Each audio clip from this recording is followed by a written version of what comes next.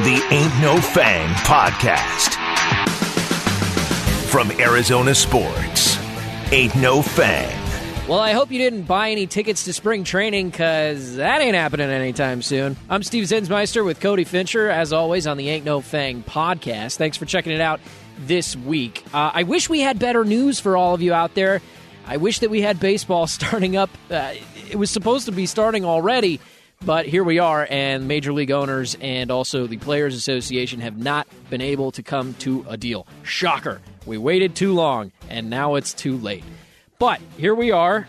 Negotiations fell through. The first two series of the season are canceled. My first thought on that is, well, those 6 games were going to be losses for the Diamondbacks anyway. But here we are. Still no deal. Cody, what was your reaction when everything fell apart just a day or two ago? Well, honestly, I wasn't shocked. I never thought that the season was going to start on time based on how they were conducting their negotiations. As you mentioned, yes, the first 2 regular season series of 2022 have been canceled. The D-backs were set to open the season this year on the road against the Milwaukee Brewers, and then they would head to LA to face the Dodgers. So I guess bright side is we have 3 less games against the Dodgers that we have to watch the D-backs play. Yay! So I don't know, but yeah, so I'm not shocked at all. Unfortunately, they chose not to get serious until a week before this so-called deadline that MLB imposed, February 28th, and they didn't even really keep true to that either, because they went past that deadline into yesterday, because MLB put out, these feelers to baseball reporters. Some baseball reporters, that there was a deal that was imminent and there was big progress, and that we could wake up on Monday morning or Tuesday morning, whatever yesterday was, and there would be baseball again. And apparently that was never the case. The players unanimously voted to not agree to MLB's latest proposal. A proposal, by the way, reportedly was MLB's, quote, best and final offer. Rob Manfred stood up in front of the media yesterday and said that they never used that phrase. The player said that's exactly what you said. And a lot of baseball reporters put that out there. So I'm tending not to really buy anything Rob Manfred is throwing out there right now, honestly. That press conference yesterday was a joke. It was a joke. Were you a little surprised he even spoke? No, because there were, their so-called deadline, which was kind of made up anyway. There was never really, it's not like, okay, we have to do it by this day, because they already said that. They already said we have to agree to February 28th, or we're going to cancel games. And that day came and went, and they still didn't cancel games. But then they put this out there. Their best and final offer came on Tuesday morning. And I think they kind of had to do something, because the players voted no on it. The reaction was not good. I wasn't surprised that he spoke yesterday, but the manner in which he spoke really bothered me. He got up there and was kind of smiley and giggly, and then he proceeded to cancel the first week of the regular season. Why are you happy about this? If you care about baseball, which I don't believe the owners, the majority of them, actually care about the sport of baseball, why would you get up there and, he was cracking jokes and giggling, and he kind of like took a shot at one of the reporters, which that reporter kind of took a shot back at him, which was awesome. I can't remember the reporter's name, but it was the last question of the press conference, and they said, since it's, I think Ken something, I don't know who, it wasn't Ken Rosenthal, it was another Ken. So since it's Ken's last day, let's let him have the last question. And Rob Manfred was like, "Oh, it's your last day? That's too bad. You've been so kind so far." And he started laughing, and the reporter goes, "Yeah, feelings mutual," and then asked his question. I'm like, boom. That was so good. Anyway, like his manner in which he was talking was really frustrating, because it seemed like just through his mannerisms and the way he announced all this stuff, the owners are okay with canceling these games. They were completely fine with it. If they weren't fine with it, they wouldn't have done it. Yeah, I think on some level they're okay with canceling a few games because they feel they're that okay with canceling games in April, at late March and April, because those games in their pocketbooks don't matter as much. It's not that they don't matter, but think about opportunity cost here, which is what are you missing out on? So they're probably figuring that the dollar number that they're going to miss out on by canceling those first few games is less than the amount that they would stand to lose by agreeing to the proposal that the players want.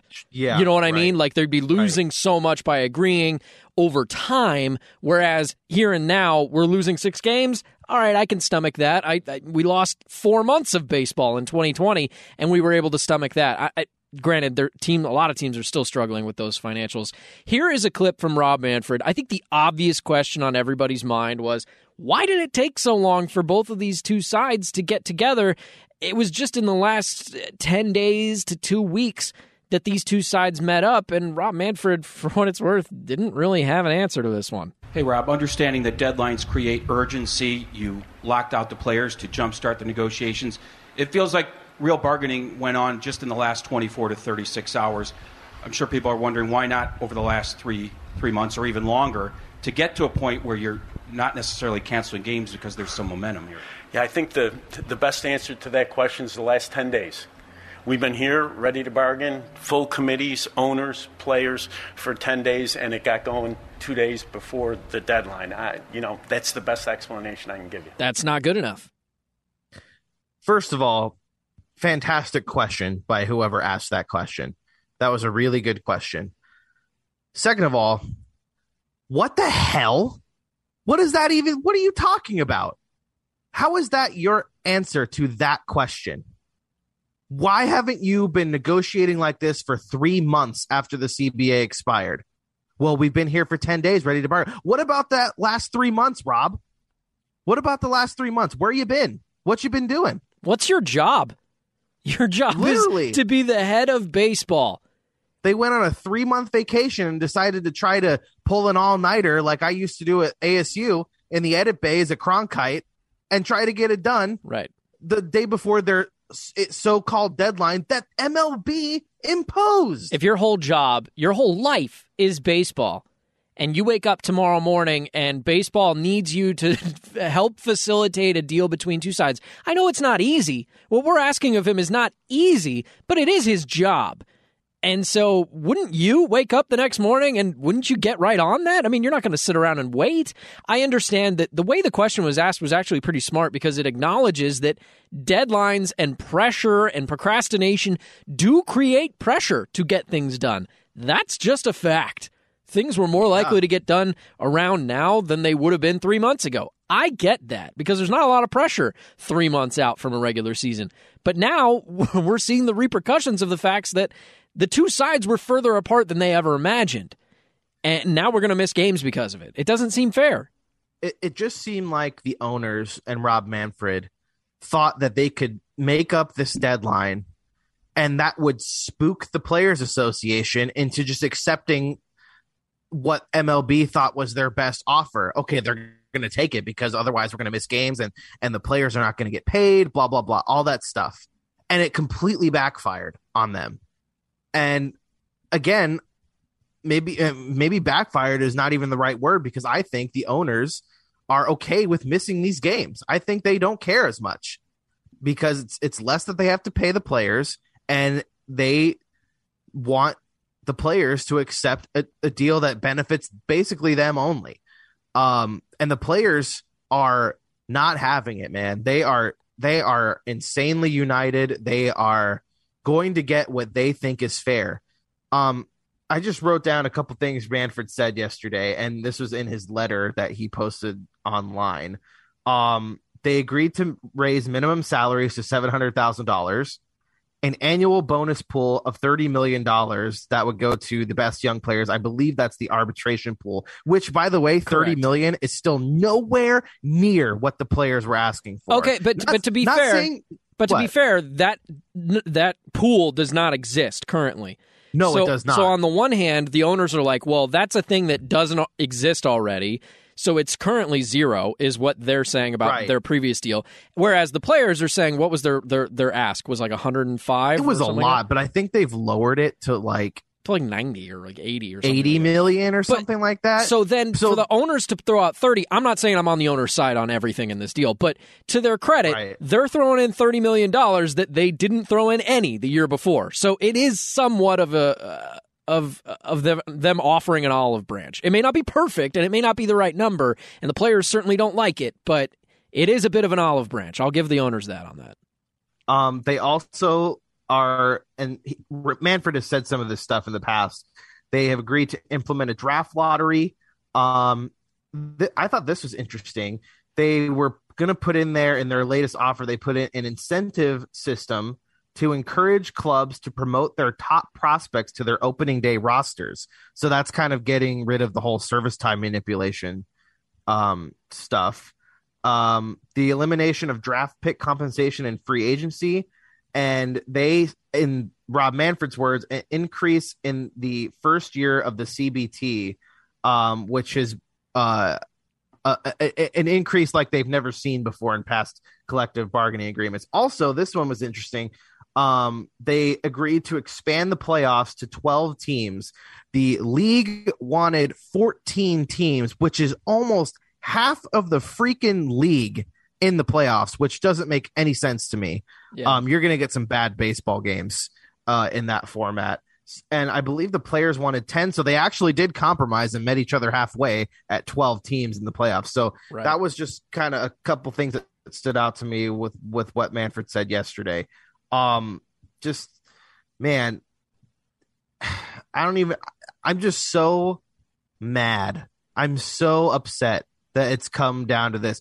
That quote that you just played just is so infuriating because it was, like you said, they wanted to wait to the last minute to create pressure on the players to just accept the deal.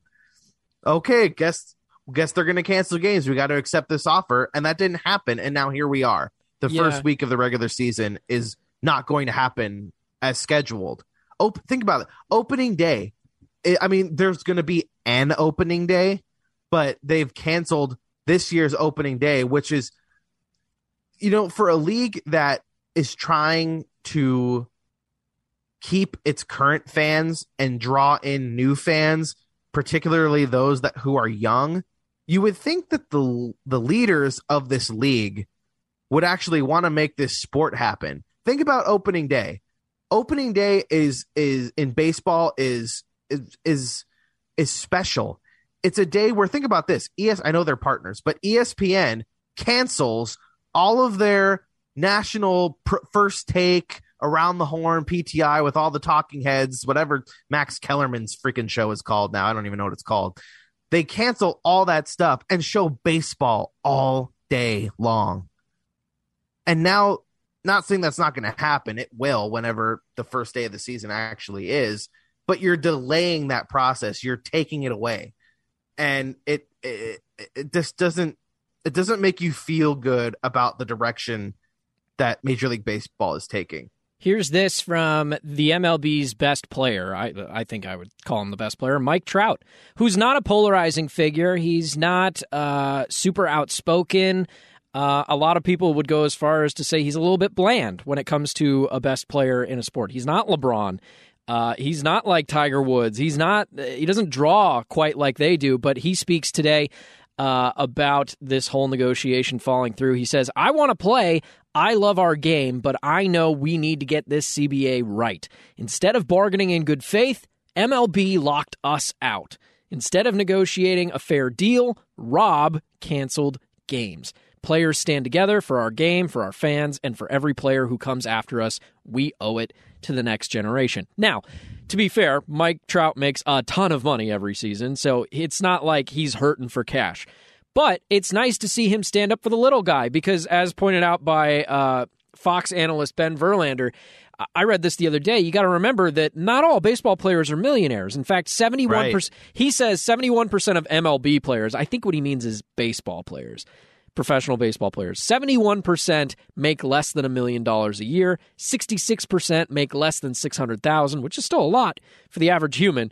And 16% make less than $100,000 in the minor leagues. So his point is pretty simple. Think about all the guys that get sent up and sent back down all year long. I mean, I think of a guy like the D-backs had, like Silvino Bracho. It seems like he was on the bus to AAA and then back up to Phoenix like every other week, you know? And he's not getting paid millions of dollars to do that. No, you're making the league minimum for 2 weeks, and then you're going back down and you're making $80K, and then you're back up and you're making whatever it is again.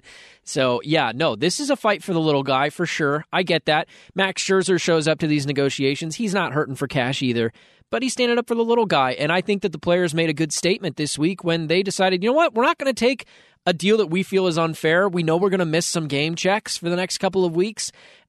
But this is for the greater good. And I'll throw a little bit of context at you, too, because I understand you're on the player's side. I mean, that's what it feels like to me. Don't let me quote you on that, but it feels like you're more on the player's side than the owner's. At this moment, yeah, I am. And it's really easy for anybody to jump on that side because, like you said, it's a bunch of billionaires against these guys who a lot of them are millionaires, but not all of them, like we just established. So it's easier to take their side, and I agree with a lot of that. And the MLB did lock them out, so it is kind of their fault.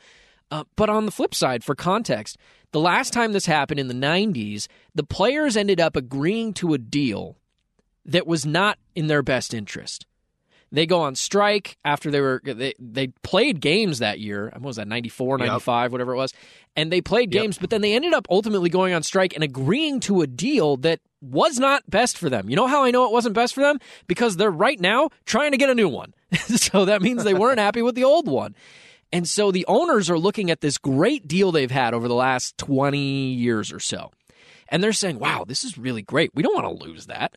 We don't want to lose that hold we have on our players.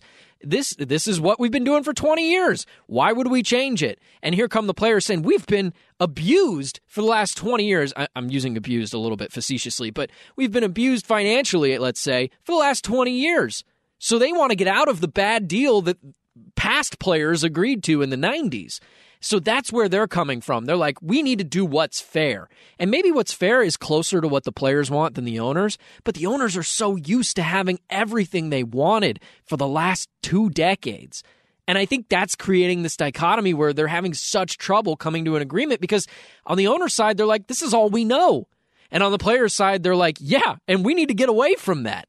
We need to do something that's finally fair for us. And so I think that's why they're going to be more okay with missing some games because they realize the last time we did this 20 years ago, we made a mistake by accepting a deal that was less than what we should have taken.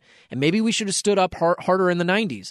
They succumbed to pressure in the 90s, and now we're seeing the ramifications of it. So this isn't all on the owners. Part of it is on the Players Association from 20 years ago for taking a bad deal. Is that fair? Yeah, I get. I guess I get then why the owners locked out the players because, like you were saying, in 1994, they were playing during a negotiation process, and then the players all of a sudden said, "Screw it, we're going to strike," and then they had to cancel the World Series. They had to cancel like a whole half of a season plus the playoffs, and they don't want that to happen again. I guess they'd rather miss games in April than in October. And I guess I get that. It's just, I don't know. It's just hard to be on the owner's side when it seems like they're not really willing to meet the players halfway at this point. And because I feel like a fair deal, both sides get some things that they want. And there's also some hurt and disappointment as on both sides as well, because that's how you make a deal. Like when you go in and negotiate for a car, you go in with a price. The dealership that you're going to has a price, and then you haggle, and maybe you gave up a little bit more money than what you thought you were going to, and that's a little bit hurt. But hey, you didn't pay the full price because you were able to get something. You're able to negotiate down. And it's the same on the dealership side too. And it just seems like they're not at that point. Does that make sense? Yeah, absolutely. I mean, sometimes what's fair, by the way, isn't necessarily 50% between the two numbers. Right. Sometimes what's fair, maybe what's actually fair in the grand universe of all things, is like 75% of the way towards what the players want and 25% for the owners. So maybe the owners have to go a little further. I don't know. I don't know what's fair in this situation. But what I do know is that the players seem to be more adamant about what they want and what they're not willing to accept than in the 90s when they made that deal. So they seem to be willing to put up more of a fight this time around. And I think that's a good thing, on the one hand, to stand up for the players in that way. There's a lot of big-name players who are behind this. I mean, not every player agrees that they should be locked out right now. Some of them probably just want to keep playing games, even if it means the same financial system, whatever. But I guess where I'm at, I know you're firmly on the player side. I guess where I'm at is both sides have made significant concessions. Like, it's not like the owners put out a deal 3 weeks ago and haven't budged at all. You know, they've been willing to play a little bit of ball, so to speak. Like that pun there, playing ball. And so it's not like they started at zero. Doing. I know. It's not like they started at zero. They have done some haggling. It's just that they're still really far apart, especially on financial issues. The competitive balance, what is it? Competitive balance tax, is that what it's called? Basically, threshold. Yeah, threshold, sorry. Basically, it's what the players consider it to be a salary cap. Because the players want teams to be able to spend as much as they want. If the Yankees want to go out and spend $400 million next season, so be it. That means our free agent contracts are going to be bigger. Or that means we're going to have more room under the quote-unquote team salary cap to go and get more players, which means more jobs, which means more employment, which means better things for the players, which means our salaries probably go up every couple of years. So that's what they want. They want teams to be able to spend more. And the teams are like, well, we don't want those teams to be able to spend that much because we're down here. We're the Oakland A's. We can only afford $40 to $50 million a year at most. We can't compete with that. How are we supposed to compete with $400 million? So there's a lot of haggle back and forth. I get that. I think that both sides have made serious concessions, but I do tend to lean the player direction because it's really hard to settle with a bunch of billionaires who just want more money. It's hard to empathize with that.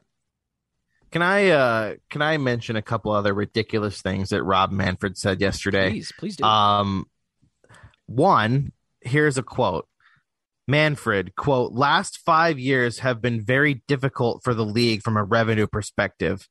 And I'm reading this from a tweet from Travis Sawchik. He's a MLB writer for The Score.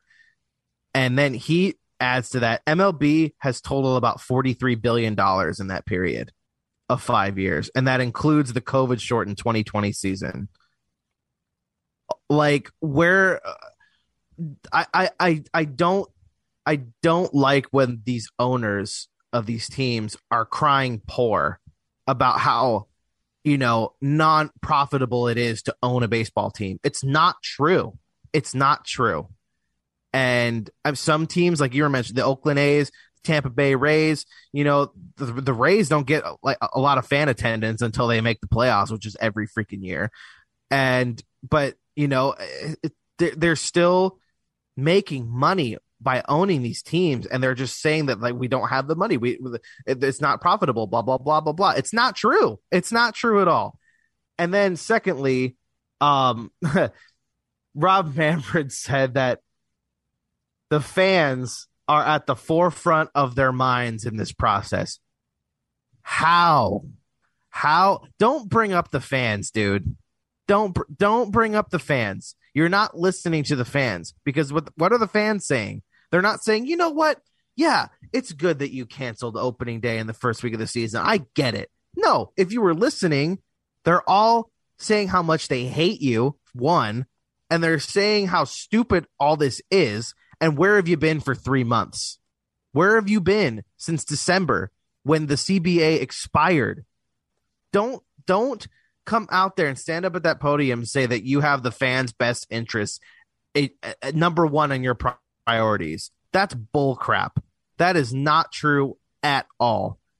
That made me so mad. Like, how can you get up there and say that you are thinking about the fans and then go on to cancel some games? Yeah, baseball makes no sense to me. The other thing behind this is baseball already has its own problems as a sport. It's kind of an older game. It hasn't changed a ton since its inception in the 1800s. There's obvious differences between now and then, but I mean, for the most part, the game remains similar. There's not a lot of advancements that you can think of other than maybe some technology stuff. The game struggles with drawing new, younger fans. And the fact that you have now had a significant chunk of time missed due to lockouts or strikes twice in the last 20 or so years, that's bad. That's really bad for the game and for drawing in a new generation of people who are going to watch the game. It's really bad. I talked to a lot of people this week who are casual baseball fans. You know, like I'll go to a game, get a beer and a hot dog, but they admit they're like, when I'm there, I'm not even watching the game. I'm eating a hot dog, or I'm drinking, or I'm on my phone, or I'm talking with the people that I'm there with. It's really not about baseball. But when I ask them, like, what's it like when you go to a Cardinals game or you go to a Suns game, they're like, oh, I'm engaged. I'm 100% behind the Suns. And I understand baseball's a little bit of a different pace. It's more like golf, I think, where like the action is kind of far and few between sometimes. It's not a constant clock running, and it's not a constant like, oh, they could score, oh my God. It's kind of an out of the blue scoring system in baseball. It's a hard game to innovate. But baseball, you could be at a baseball game and have to go to the bathroom, right? And then while you're in the bathroom, the only run of the game is scored. Yeah, it's possible in the bottom of the third inning. How many times does that happen to you? Yeah, exactly. So baseball's already dealing with those issues, and now they're not doing themselves any favors by not playing. Yeah, it's not good for, like you said, this is not good for a sport that I wouldn't go as far to say baseball's dying, but it's not going in the right direction. And this is just yet another, obstacle on their path that they have not found a good solution for, and they have not been able to get around it in a good way. This is bad. This is 2 out of the last 3 seasons that have been shortened.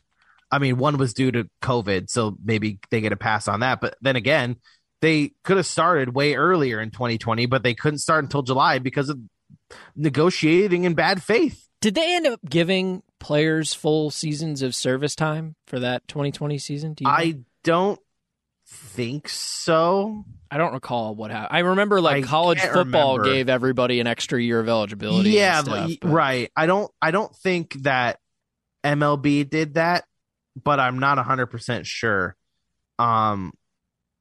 It's a good question. I don't remember if they did or not. Yeah. It's just interesting to me that we're going to see shortened primes of certain players. Sure.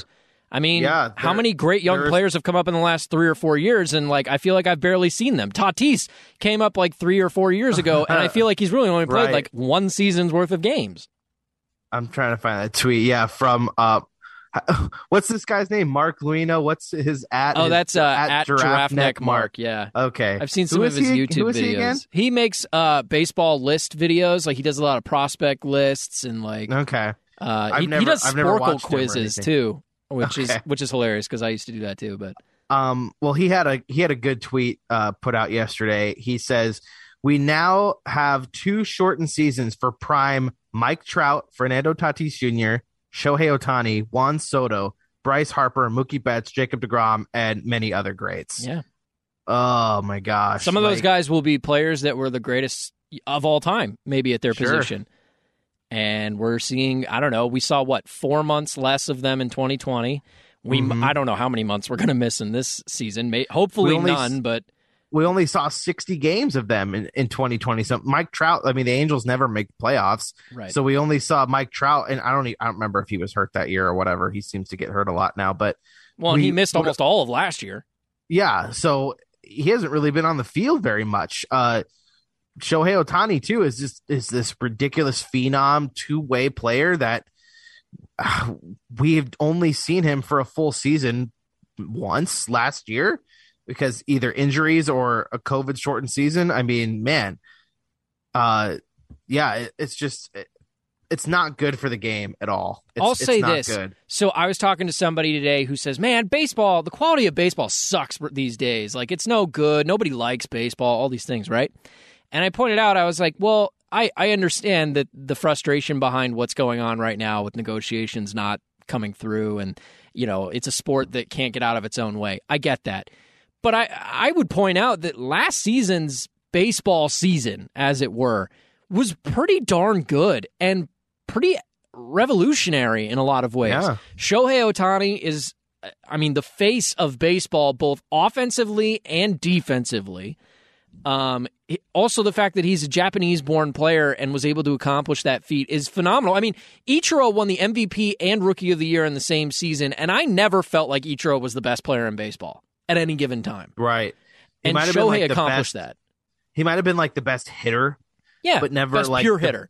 But he was never that like he is. If you're making a power ranking of MLB players, he was never number one because he always got a bunch of base hits. But that's really I'm not trying to diminish what Ichiro did, but no, he pretty much was a singles hitter. And he was really good. He had a huge cannon of an arm in right field. Yeah, absolutely. Shohei Ohtani is hitting for average. He hits 450-foot bombs. He drives in a bunch of runs. He's fast on the base pass. Oh, yeah, by the way, he's also a starting pitcher that throws 100 miles an hour. Right. Are you freaking kidding me right now? And maybe Ichiro could have done most of those things. Yeah, You maybe. always hear about how his power display during batting practice was amazing. But he designed his game his in-game skills to be a certain way. He was the leadoff hitter. He was really fast. He would get on base. He had that kind of softball started when you start running before you swing the bat type of swing, which gave him a huge advantage, busting it down the line a lot. But man, he was good. I miss Ichiro, actually. I miss him a lot. I know, I do too. But Shohei Ohtani is just on this whole different scale of player right now. Well, I don't know if we'll see this again for a while. And it's not just him, though. Vlad Jr. is probably the best right-handed hitter, I'll say, in baseball right now. And he's got some intrigue, too, because his dad was so good and is a Hall of Famer. So there's intrigue there. Fernando Tatis, his dad was pretty good, too, by the way. Not a Hall of Famer, I don't think, but I definitely don't think he was. But he's still really good. And so Fernando Tatis is amazing. And, oh, by the way, these are all foreign-born players. And that's pretty cool. Juan Soto's like not even 24 years old yet. And he's Ted Williams. Right. He's Ted Williams. Go look at the numbers. So, baseball has We're missing this, man. In a lot of ways, baseball's never been better. Away from us. Jacob DeGrom is Sandy Koufax. It's the same kind of trajectory. If he retired today, he'd probably be considered similar, you know what I mean? Like the greatest of his time, but just didn't last very long. It's crazy how good the quality of baseball was last season, but everyone forgets about it. The casual fan forgets about it because of all the dramatics and the antics and the fact that we can't get our stuff together. Yeah, and even when baseball's being played, think about how hard it is to watch these players play that aren't in your markets because of MLB.TV's dumb blackout rule. If you're paying for that subscription, I would think you'd be able to watch whatever you want on it. But nope, you're not in that area because of the TV deals they have, which the TV deals are good. They give, they get a lot of money from that stuff, which is used to help make teams better. I get it. But think about how much they could make with MLB.TV if they got rid of the blackout rule. There'd be a lot of tape they'd have to cut through to get to make that happen. Because why would anyone subscribe to their cable companies? I guess if they took that away. But still, it's hard. Baseball, the way that you consume the game of baseball, it's really hard to market some of these young players. Like, I can't just turn on my TV and see Mike Trout play because I live in Arizona. I don't live in Orange County. Like, I couldn't even, if I was living in Orange County and let's say, oh, God forbid, I was a Dodger fan, I couldn't turn my MLB.TV on if I had that. So if I had that service, I couldn't turn that on and watch the Dodgers play. I couldn't watch Mookie Betts or Walker Buehler or Trey Turner. I couldn't watch any of those guys when I'm literally 2 hours from where they're playing a game.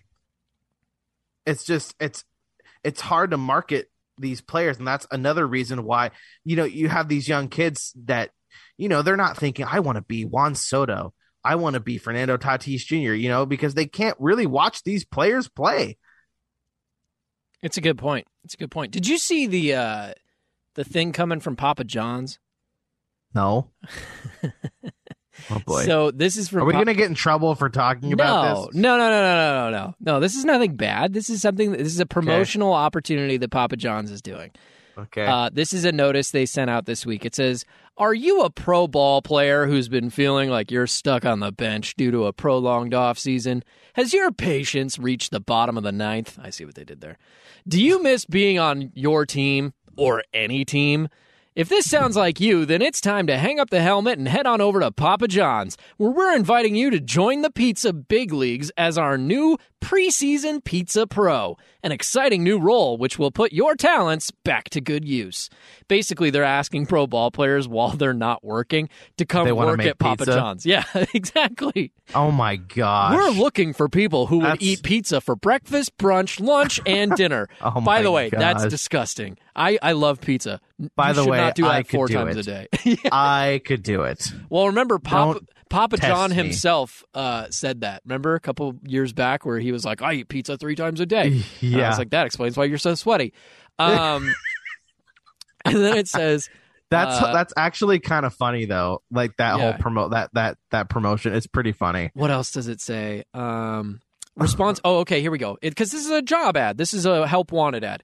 Responsibilities include performing dough to sauce to cheese to toppings to oven quintuple plays. They're really trying to get cute with this. Minimizing errors, like dropping a ball is bad, but a stack of XL pizzas is a different story. Coming to work with your game face on, and also an apron, mostly the apron. They're really trying. This is it's clearly a joke, but also like if a ball player walked into a Papa John's, would they turn him away? Probably not. So, first of all, that whole promotion is pretty. It's hilarious. Cheesy. I know. I see what you did there. Cheesy. Yes. Haha. Yes. With extra cheese. Thank you. Cheesy. Also, take a large, if a ball player probably walked into a Papa John's, they probably wouldn't know who they were. Because no one knows who any of these people are unless you watch baseball, which is not as many people as you would want. But that's really funny. I want to walk into a Papa John's and see Madison Bumgarner tossing pizza dough. That would be hilarious. That would be great. It also says applicants will be expected to provide a resume, a list of references, or just a baseball card with your name on it and your face, preferably signed, and we get to keep it. Okay, this is really good. That's really funny. Yeah, I know. That's pretty funny. good. It's pretty funny. I do hope a couple players take them up on that though. Well, that and there's a button to apply. Should I apply right now? Is that what I'm doing right now? I think I'm going to apply. Hey, you played high school. I have to sign in. Yeah, whatever. I'm not going to sign in. Who has a login to Papa John's? That's weird. Hey, pizza fans, man. You have to log in at Papa John's? I guess I haven't ordered a pizza in a while. Well, it's just so you can keep all your info there. You don't have to enter your address and stuff all the time. But real talk for a sec, real talk, this is a weird time for especially minor league players. By the way, minor league camp is going on right now. And their games are going to happen. Right. Like there is spring training kinda right now for minor D-backs. leagues. The D-backs right now are holding minor league mini camp, and that's something. You can see some videos. I did see Jordan Lawler is the first round pick from last year for the Diamondbacks. Yes. I think it was 5th overall, 6th. But he was the top ranked high school player that came out, shortstop. He got injured pretty quickly after he showed up. I think like 2 games in or the first game he got hurt.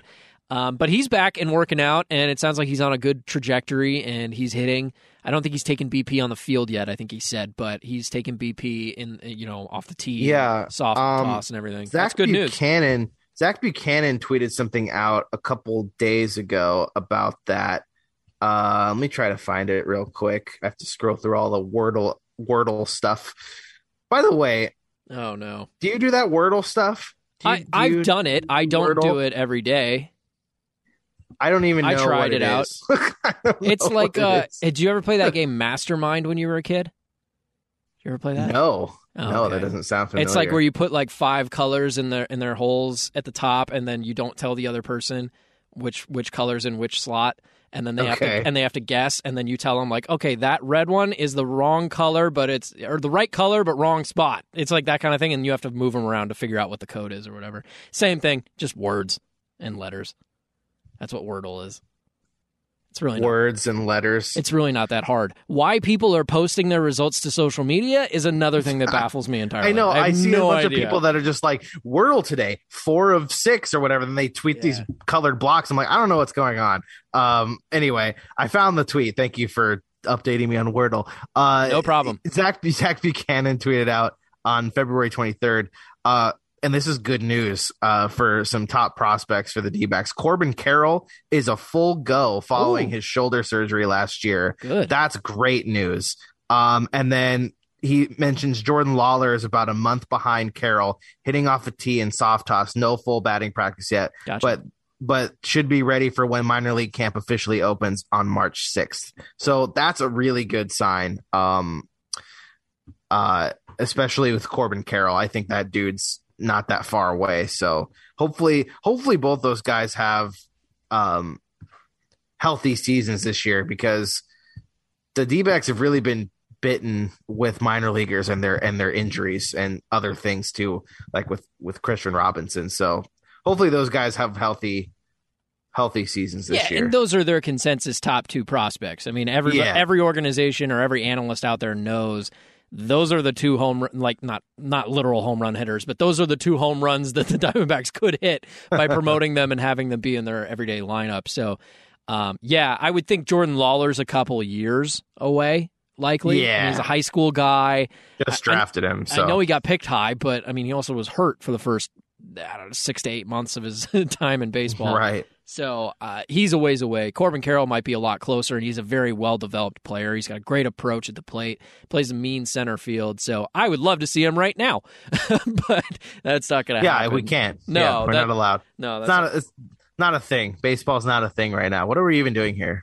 Yeah, I know. It's a sport that doesn't technically exist currently, which it's ridiculous, dude. I'm so mad. That makes it really hard to do a baseball podcast when baseball doesn't exist.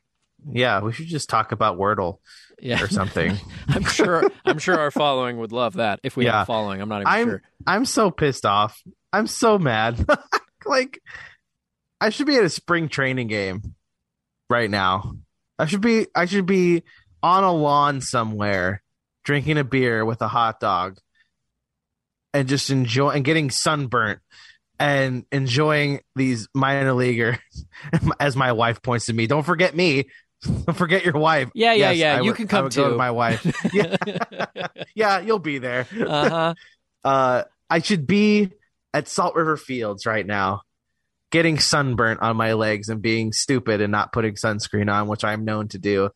I should have a beer and a hot dog, and I should be going, who the hell is number 76 up to bat right now?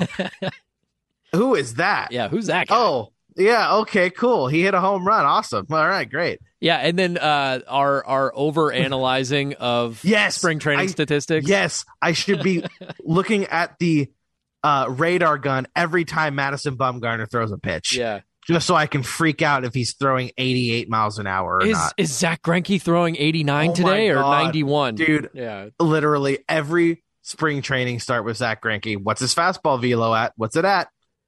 That's the best part of spring training. Remember when I told you and Derek that Trace Thompson was making the team last year? Remember when I said that? Was that just last year? Or was that 2 years ago? I can't remember. I think it was last year. I guess it was. Last year feels so long ago. Well, yeah, I guess 2 years ago, Starling Marte was firmly entrenched in center field for like a month. Yeah, we had like 2 weeks. 2 years ago, we had like 2 weeks of spring training, and then everything. And then they shut down. Yeah, went to hell. So and they shut everything down. But yeah, man, like overanalyzing things like that is the best. It's the best. Yeah. Right now, we should be at the ballpark overanalyzing. Like Jordan Luplow hits a home run. We're like, he's starting every day. Is he the starting right fielder? He's starting every day. Yeah. Dalton Varsho makes a diving catch in center field today? Yeah, right, exactly. Who's playing center field? Is it McCarthy? Is it Varsho? Is it Marte? Who is it? Yeah. Pavin Smith replaces Christian Walker in the 4th inning at first base. I think Pavin Smith's the first baseman now. I think he is. We would totally be overanalyzing We would be. Who is the third baseman? Oh, we would be 100%. looking at that every day. Who's playing third base today? Oh, it's Drew Ellis. He's probably the start. Oh, Josh Rojas is over there today. Okay, cool. Like, I don't know if I've said this on the podcast, but I'm throwing it out there. This is my prediction at third base. Jonathan VR. Who is still a free agent. Still a free agent. Granted, nobody can sign for free agents right now. Well, that's true. Jonathan VR, switch hitter, I believe. I believe he's still a switch hitter. Yes, he is. Multiple positions. Used to be a really fast guy, but really isn't that guy anymore. Right. I think he would take the place of Asdrubal Cabrera, kind of. You know what I mean? Like the switch hitting veteran, could play third base every day. It's better. I mean, Drew Ellis is a fine player, but there's not a lot of special there.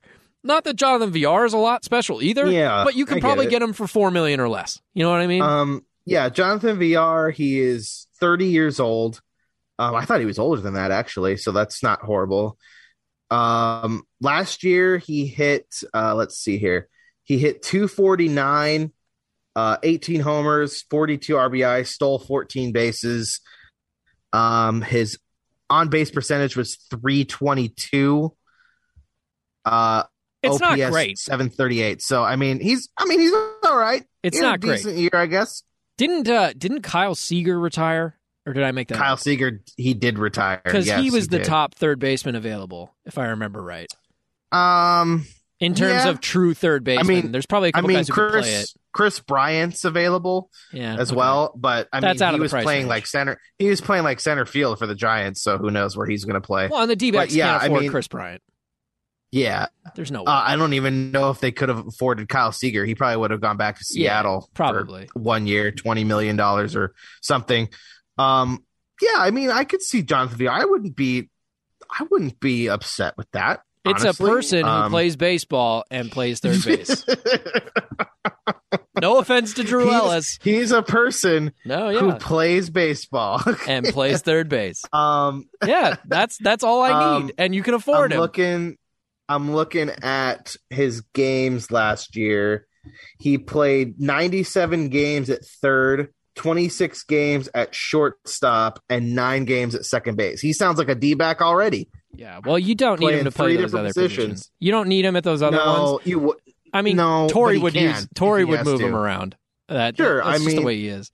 He would probably be your primary third baseman if Ketel Marte is your primary second baseman, and then obviously Nick Ahmed is your primary shortstop. You could show up. You can do anything. You could show up to camp and tell Torrey, like, I only play third base. Like, that's the only position I know how to play. And he'd be like, great, you're starting in center field tomorrow. Like, that's just how I feel about the D-backs right now. Catch the bus down to AAA. Well, no, I'm serious. Like, that's how I feel about the D-backs is, like, they've got a primary catcher playing center field. Josh Rojas, in all seriousness, Josh Rojas probably deserves to be the everyday third baseman. If we're really, like, hammering out the details right now here on this show when there's no sport. Right. Josh Rojas is probably the guy at third base. That way you don't have to spend any money in free agency. He's probably deserving of a starting role somewhere. And the outfield's pretty crammed. Assuming that Christian Walker's at first base, that moves Pavin to right. Peralta's still out there. Varsho's probably out there. So, Josh Rojas probably plays third base every day. That's my best guess. Yeah. But I think VR would be a good fit. A veteran switch-hitting bat on the bench wouldn't be a bad thing either. For $4 million he made, let's see here. If this is the right category, yes, he made a total of 15 errors last year at all 3 of those positions. At third base, he has 14 errors, and then at second base he had 1. He didn't have any errors at shortstop. But he played those positions a lot less too. True. In fairness, so basically, let's say if you took away the short and second base, where he played 26 games at short and only 9 at second, he had a .933 fielding percentage at third. It's not horrible. I don't need him to be perfect. No, Jake Lamb played third base on this team for like 3 or 4 years. Bro, so. don't. I went there. Don't do that to me. I went there, bro, dude. Oh my god, how many times did I say Jake Lamb is going to get Paul Goldschmidt hurt by pulling him off the bag so much? I'm surprised that never happened. Because Paul Goldschmidt's so good at first. All right, that's an evaluation of where the Diamondbacks are at, even though we have Jonathan VR, baby, let's go. We got a new campaign we can go after. It's our new campaign. Get Jonathan VR signed. Dude, can you imagine whenever these two sides get their heads out of their butts and actually agree to play baseball, the flurry of moves there's going to be. I know, it's going to be crazy. As soon as the ink, not even when the ink dries on that new CBA, there's going to be dudes moving and grooving everywhere. Trades, free agency. Carlos freaking Correa is still unsigned. Yeah. That's going to be insane. And there wasn't even really rumors about him. Well, Freddie Freeman is still out there. There are big rumors about Freddie Freeman. Like it looks like he's not going to be in Atlanta anymore. Well, there's the rumor that the Yankees want him. Yeah, and that would mean, of course, they'd have Dodger to move off fans of Voit. Posting pictures of Freddie Freeman in a Dodger uniform. Remember, get out of here. The A's wanted to dismantle their whole team. Matt Olson might get traded. Well, Matt Olson, Matt Chapman, Chris Bassett. Name any player on the A's, they could go. Yeah, sure. You could see a flurry of just A's trades. I mean, or they could keep the whole thing together and try to compete this year. I have no idea. Right. You're right. There's going to be a ton of moves. It's going to be nuts. I saw somebody tweeted over under 6 trades in the first 48 hours. And I honestly have no idea. In the first 48 hours? Yeah, first 2 days after they signed up. That's a good one. And what was it? 6 over under 6 trades? 6, yeah. I'd probably take the under on that. Let's make it 6.5. Over under 6.5. So I would take the under on that. I don't think there's going to be like that many in the first 2 days, but there's going to be a lot. Yeah. Teams are going to be pushing hard though to get their teams put together because not only do you have free agents available, but some teams do want to move off players. The Yankees, if they're going to go get a big name first baseman, they got to do something with Luke Voit. They got to move him. So plenty of teams will be interested. They probably could get something for Luke Voit, but Anthony Rizzo's not there anymore either. So he's really their only first baseman, Luke Voit. So, he probably wouldn't be very happy if they went out and got Freddie Freeman. He'd probably ask for a trade maybe to get more playing time. Anyway, but it's going to be crazy, man. It's going to be, because if we are to take what Rob Manfred said a few weeks ago seriously, where he said they would need about 4 weeks to get ready to play a regular season, that's 4 weeks of pretty much all those guys have got to get signed. I guess you could still sign guys once spring training starts, right? But you ideally would want to have most of your roster in place before you even get to spring training or start playing games anyway. So it's going to be a weird, just because of how this has gone on, it's going to be a really strange start to the season. I think you're going to see a lot of crappy baseball play when this whole thing gets going. Because what did we learn? I mean, I know the summer camp in 2020 was only 2 weeks, and that whole season was just so unprecedented with everything that happened. But I think we're going to see a lot of teams just struggle, and a lot of individual players that aren't the top tier players. Like, I don't think Mike Trout's going to struggle. He's Mike Trout, but he could, I guess. But I don't know, dude. Christian Yelich was the MVP, and then the next season he couldn't hit 230. That's true. Cody Bellinger won an MVP. And he fell off the face of the earth. So it's something about that year. That shortened year really messed with some people's heads. So I hope it's not like that, but at least we're not going to see after 23 games, a team have to decide if they're buyers or sellers, like we did in 2020. But let's hope. We still don't know when we're going to see baseball again. But as of now, the first 2 series of the season are canceled. So we'll keep you up to date on all things going on with baseball. If there are negotiations, I mean, right now they're not even talking to each other. So that's already the word is start. That they're both back in New York. Both parties are back in New York. I read something that the soonest they could, start back up again is Thursday. Oh, great. So we'll see what happens. I don't know. Here's an idea. Isn't that pretty bad? They don't even have, right? Here it comes another month-long vacation. Don't take a break. Just keep going. Maybe don't. Don't set a deadline. Keep going. Like, why not? Keep working. Keep trying to make your sport exist. Here, that's an idea. Keep trying to make your sport exist, because right now it doesn't exist. Baseball is not a thing right now. And that is where we stand. And that is why baseball players are going to be applying for jobs at Papa John's.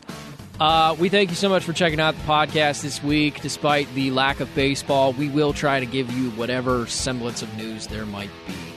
I'm Steve Zinsmeister. For Cody Fincher as well, we thank you for checking out the Ain't No Fang podcast here at ArizonaSports.com and on the Arizona Sports app.